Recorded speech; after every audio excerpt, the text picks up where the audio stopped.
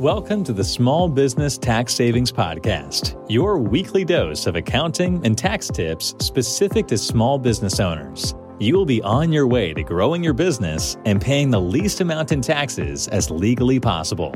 Here's your host, Mike Jezoshek, CPA. Hello and welcome back. I'm your host, Mike Jezoshek.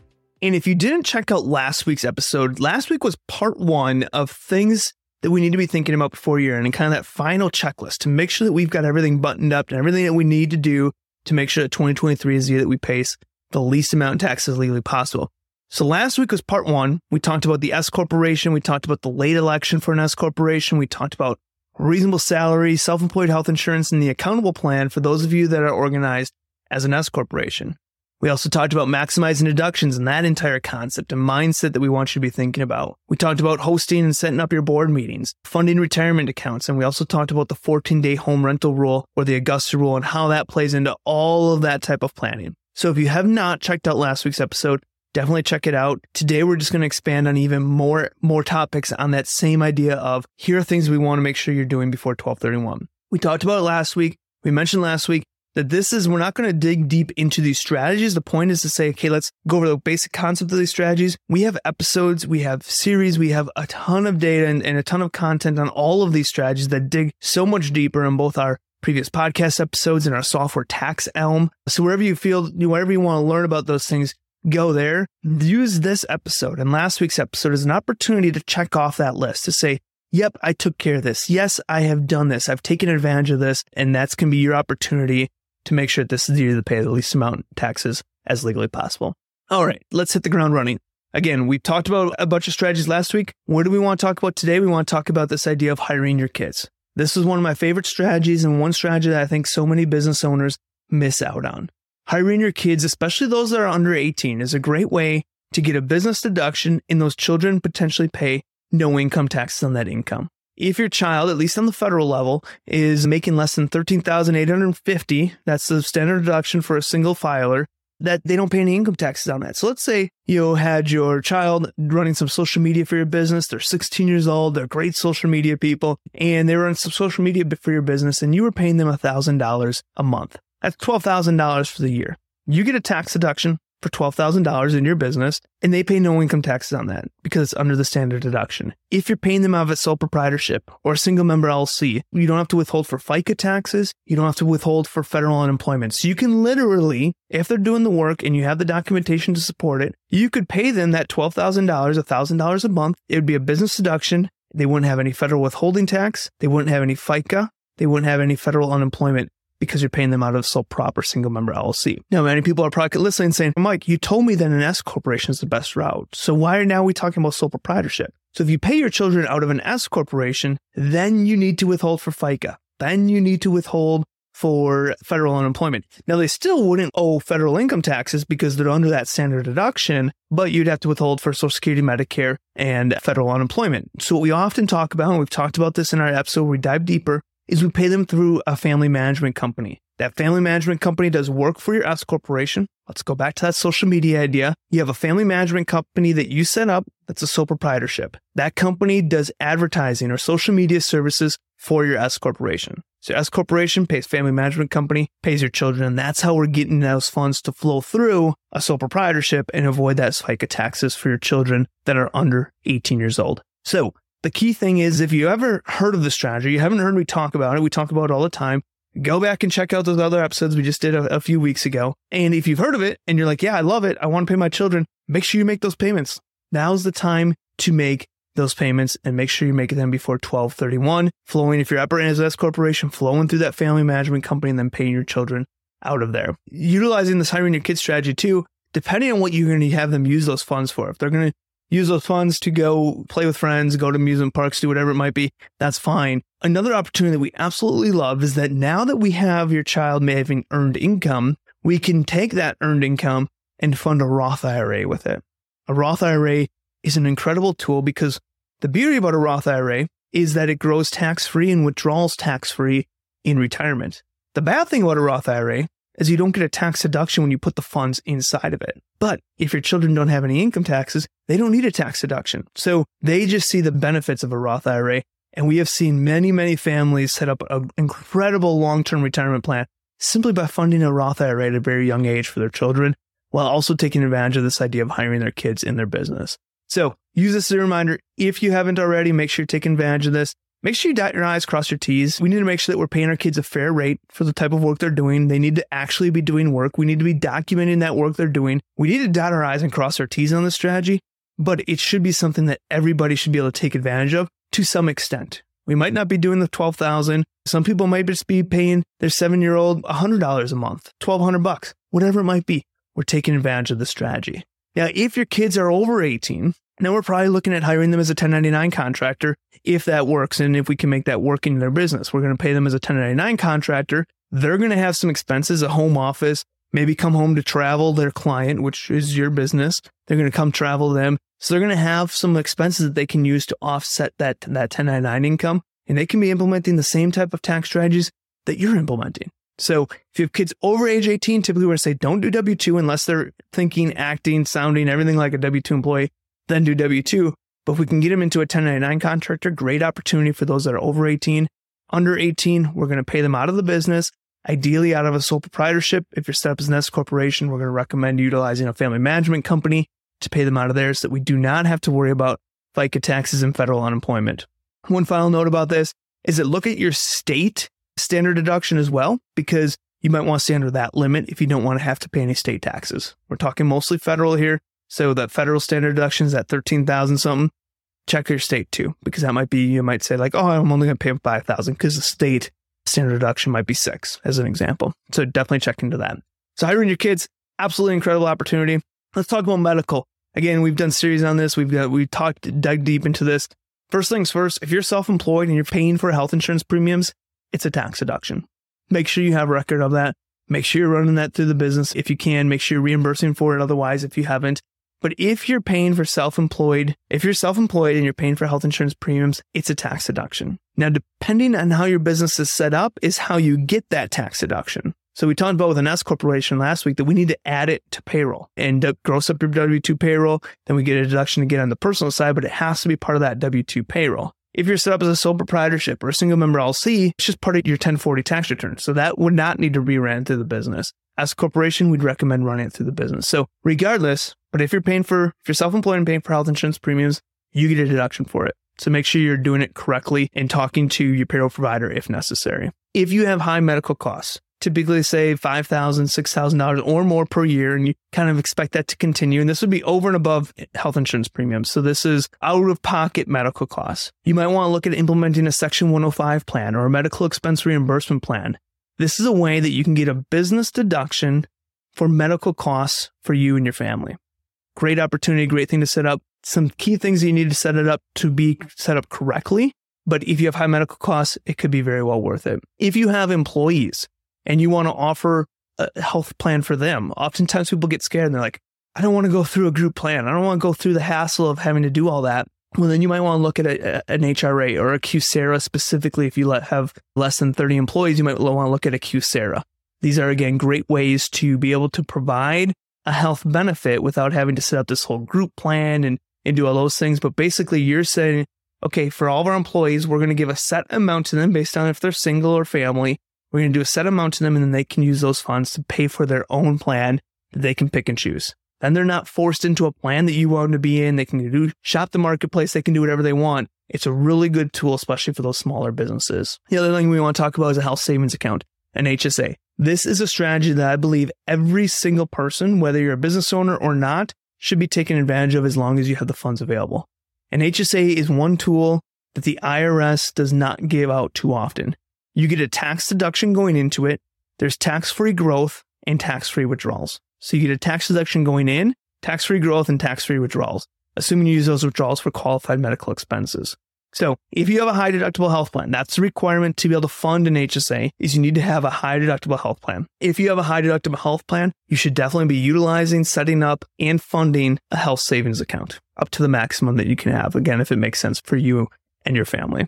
So that's health. Self-employed health insurance, medical expense reimbursement plan, QSERA if you have employees, and a health savings account, HSA. Again, we've done deep dives into all of those strategies that you can look into if you'd like. Again, what our goal is this week and last week, was to go through these strategies and then just shoot that checklist of like, oh yeah, I remember hearing about this 3 months ago, but I didn't do anything. Now's the time. 12/31 is going to be here before you know it. Now's the time to start taking advantage of that. Next thing I want to talk about is the short-term rental loophole. We've talked about how rental properties are a great tax strategy. Rental properties are a great way to help offset your income, especially if you have passive income. Now, if you are a W-2 earner or a business owner that is not in the normal business of real estate, and you buy a long-term rental property, you might have some depreciation, some losses from that rental property, but you're not going to be able to take those passive losses from a long-term rental to offset your business income. But if you have a short-term rental, that's an average stay of 7 days or less, and you actively participate into it, which we talk about what that means, now there's potential that we can use the losses from a short-term rental to offset W-2 income, to offset business income, and really be a great tax strategy. So if you're looking at short-term rental, I know we're cutting close on time with being at the end of the year, but if you have a short-term rental, make sure you put it in place and you're doing the rentals that you can get those done to qualify as a short-term rental. You might look at a cost segregation study to really beef up that year one depreciation. So we're getting tight. It's going to be really tight to purchase a short-term rental, put it in place, and do the rental piece all now. But if you have one in place or you've been working on one, you've been trying to fix it up, this may be a great opportunity where you can do a short-term rental this year. We can get that thing fixed up. We can get it rented. We can get it placed in service. We can do the cost segregation study, front load a bunch of depreciation on that property to help offset our W-2 income, offset our business income. And then next year, maybe we move it to a long-term rental, a great opportunity. So definitely look into that if you're into that rental idea and want to look at the planning opportunities there. We talked about in maximizing deductions how we would never advise someone to just go out and buy something that they don't need. But if you need something, if you need an automobile, if you need some equipment, if you need some furniture in your business, now is the opportunity to go do that. If you're looking to we need to lower your income here in 2023. We can use depreciation to help speed up the depreciation and expense on those purchases. And so that's going to be something you want to purchase and put in place before the end of the year if it's something you need. Again, I would never advise someone to go out and buy something that they don't need. But if you do need those new things and you have income that you want to offset this year, you might want to look at that automobile deduction, equipment deduction. Depreciation for 2023 is 80%. Bonus depreciation, first year bonus depreciation for 2023 is 80%. That's going to continue to go down and down each year thereafter. Last year was 100%. This year's 80. Next year's going to be 60. Now there's other opportunities. We can combo that with a Section 179 expense and things like that. But just something to keep in mind that if you're going to need something, if you're going to need to purchase something early next year that's going to be a high dollar ticket item, could you purchase it this year? The key thing is that we need to purchase it and put it in service. So if you go and buy a new truck and you have it delivered January 15th, that's not put into service. That's a 2024 automobile, not a 2023. So just keep that in mind. The other thing is that if you're just starting out your business, if you've been in that startup mode, you've been doing all these things to get your business rolling, doing advertising, doing some build out maybe on a building, whatever it might be. But if you're in startup mode, make a sale before the end of the year. That gets you out of startup mode and into an operating business mode, which can make a big impact when we're talking about taxes and talking about startup costs and various different things like that. So if you're in startup mode, make sure you make a sale before year end so we can get you out of startup mode and start taking advantage of that more operating business. Finally, two kind of key things. One, get your bookkeeping up to date. You're going to need some type of bookkeeping file, especially if you're an S corporation. We're going to want an income statement, a balance sheet. If you're a sole prop, single member LLC, just filing on a Schedule C, you're going to want an income statement, a profit and loss that shows how your business is doing. And if you haven't done any bookkeeping this year, start now. The last thing you want to do is be rushing in January, rushing in February just to get something over to your accountant, because not only are you not being able to use that information to understand kind of even where you're at right now, but you're likely going to miss deductions that were readily available to you, which means you're paying more in taxes than necessary. So take the time now. Maybe you're in a downtime part of the year. Take the time now, get your bookkeeping up to date. If you're not set up on accounting software, I highly recommend doing a cloud-based accounting software like Xero or QuickBooks Online. Bottom line, get your bookkeeping up to date before year end so we can go into that new year and get on a regular schedule moving forward. Also, 1099 season is going to be coming around the corner. So if you're paying contractors, paying vendors, things like that qualify and need a 1099 sent to them, you're going to need to start prepping those starting January 1st. So go ahead and make sure you gather all the W-9s you need from all of your contractors before year end here. Gather those so that when it comes time to send 1099s, we have all the information we need. We can prep them quick, get them out the door. So that's going to wrap up some of this year-end items, things that we're thinking about for 2023 that we want to complete before 12/31. Because remember, once 12/31 hits, most of these tax strategies get thrown out the door.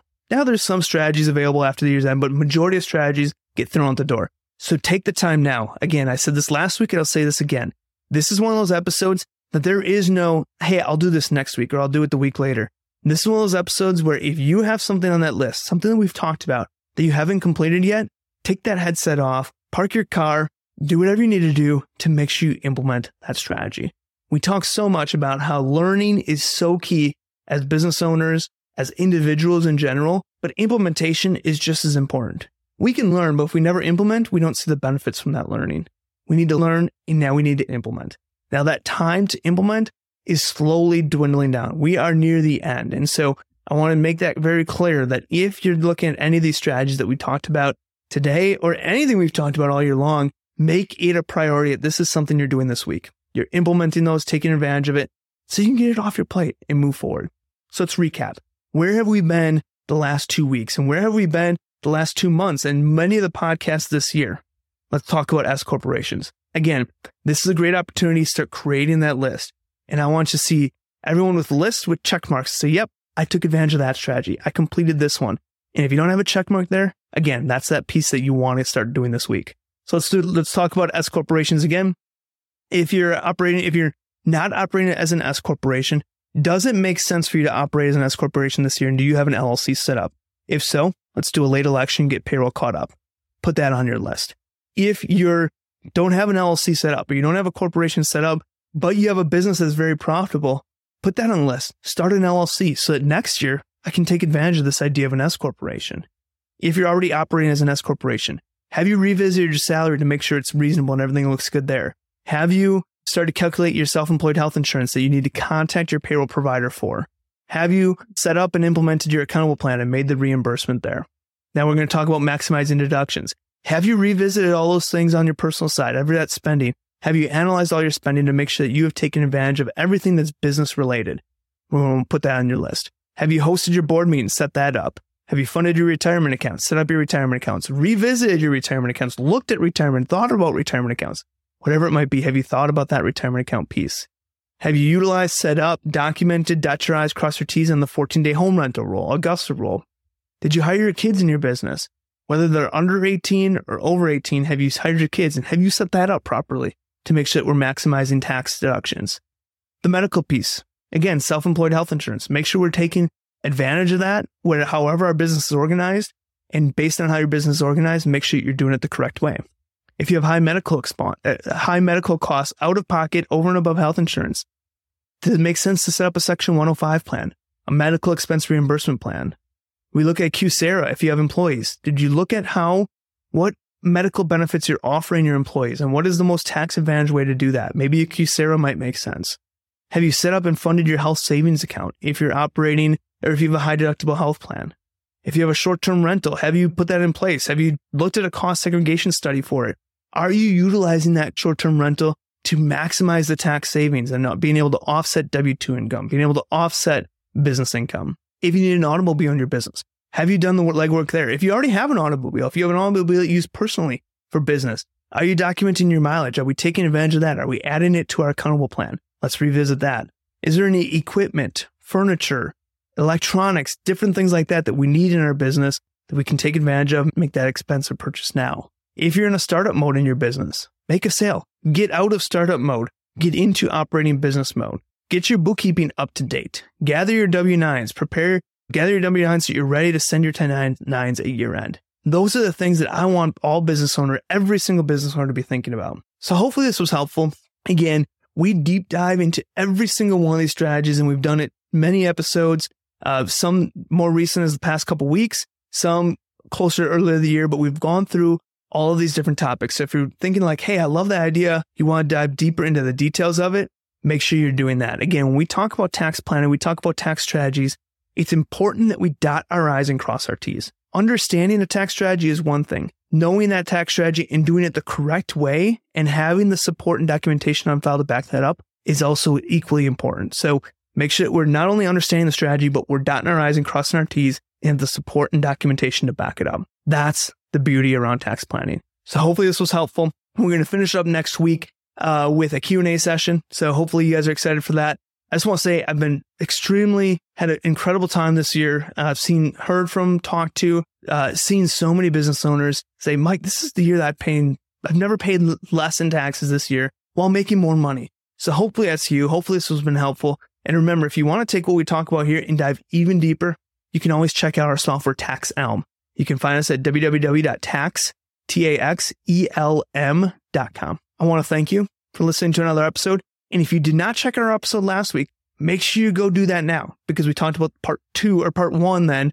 This was part 2. Thank you for listening to another episode, and I will see you next week. This has been another episode of the Small Business Tax Savings Podcast. If you enjoy our weekly episodes, please leave a review and share with other business owners. You can find previous episodes and more information at www.taxsavingspodcast.com. Thanks for listening and have a great day.